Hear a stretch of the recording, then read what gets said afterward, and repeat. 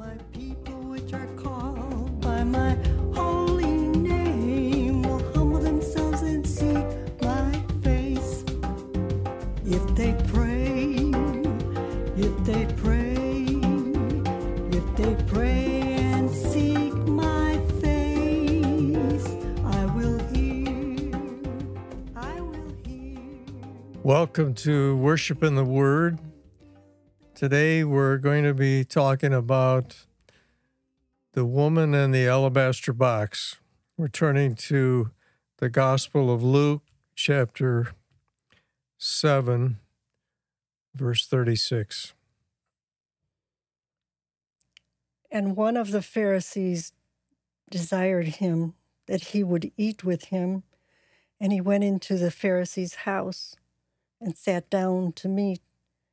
And behold, a woman in the city, which was a sinner, when she knew that Jesus sat at meat in the Pharisee's house, brought an alabaster box of ointment, and stood at his feet behind him, weeping, and began to wash his feet with tears, and did wipe them with the hairs of her head, and kissed his feet, and anointed them with the ointment. Now when the Pharisee which had bidden him saw it, he spake within himself, saying, This man, if he were a prophet, would have known who and what manner of woman this is that toucheth him, for she is a sinner. Okay. So we have a Pharisee, which in the Hebrew it means the called out one or separated one. They were the church. They were God's church of that day, and he's saying, using the big word "if he were a prophet," he's thinking that she shouldn't be touching him because as a prophet he was a holy vessel, and they were not supposed to be touching or being touched by an unclean thing, and she was called a sinner. They believed the sin was the sin of prostitution, and yet she came in and broke open this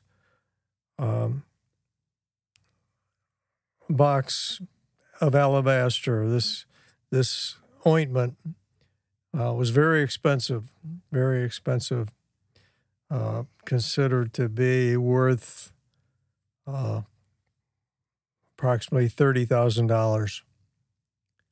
So this thing was upsetting to the disciples there watching it for a number of reasons. They thought it was wasteful. Go ahead and read the next few verses. And Jesus answering said unto him, Simon, I have somewhat to say unto thee. And he saith, Master, say on. There was a certain creditor which had 2 debtors. The one owed 500 pence, and the other 50. And when they had nothing to pay, he frankly forgave them both. Tell me, therefore, which of them will love him most? Simon answered and said, I suppose that he whom he forgave most. And he said unto him, Thou hast rightly judged. Okay, this is a metaphor of salvation. We're debtors to God, and when he heals us and cleanses us and brings us into his kingdom and saves us from our sin, he's saying that the sinners, the one that recognize that they need God, they're going to have a great appreciation, and the greater the sin that they've committed, there's going to be perhaps a greater appreciation, and this woman was very appreciative of the work of Jesus Christ. And we can all be very appreciative as well. We're listening to this podcast. Perhaps maybe you've done some things like this person did, and you're ashamed of them. But there's a way that God has of you reconnecting with him, and that's the way of repentance. And Hebrew, it's called teshuvah, but it's more than just a one-time thing. It's a journey, and this act that this woman did is an act of teshuvah. She was repenting, she was crying, and applying the oil, and this was her reserve. This alabaster box was extremely valuable, $30,000, and she was giving exponentially of everything she had, everything she had saved, everything that was in her life. And this is what God looks for when he wants a repentance from us. He wants us to give everything that we've got, to give exponentially, because he was a giver that gave exponentially on the cross. He gave of his life. He gave of his blood. He sacrificed everything for us. Okay, we're gonna turn to another gospel, the Gospel of Matthew. In fact, all of the Gospels have something to say about this woman in the alabaster box, but we're just going to read from two of them, and our focus is on the teshuvah. So we're turning to Matthew chapter 26, verse 6 through 14. Let's hear what Matthew has to say. Now, when Jesus was in Bethany, in the house of Simon the leper. Okay. Let's take a note of this. He was a Pharisee, and yet he was a leper. He had the disease of leprosy, which, and yet he had in his midst the one who had healed and cleansed lepers. I want you to think about that. He is a God that is able to cleanse us and heal us, and yet he was judging this woman. If he had faith in him that Jesus was the Messiah, he himself could have come in like that woman and pleaded for mercy and pleaded for cleansing, and Jesus would have given it. But instead, he was sitting in judgment. And we can get caught up in that same thing, folks. Instead of judging, we need to have compassion, because we ourselves needed compassion. Okay, go ahead. There came unto him a woman having an alabaster box of very precious ointment. Very precious, okay. And poured it on his head as he sat at meat. But when his disciples saw it, they had indignation, saying... Indignation. They were mad. They were mad. They were offended, seeing this sinful woman coming, and also touching him, and then the waste. They thought this was a waste. Okay, go ahead. Saying, to what purpose is this waste? What purpose is this waste? Well, Jesus is going to tell you what the purpose is.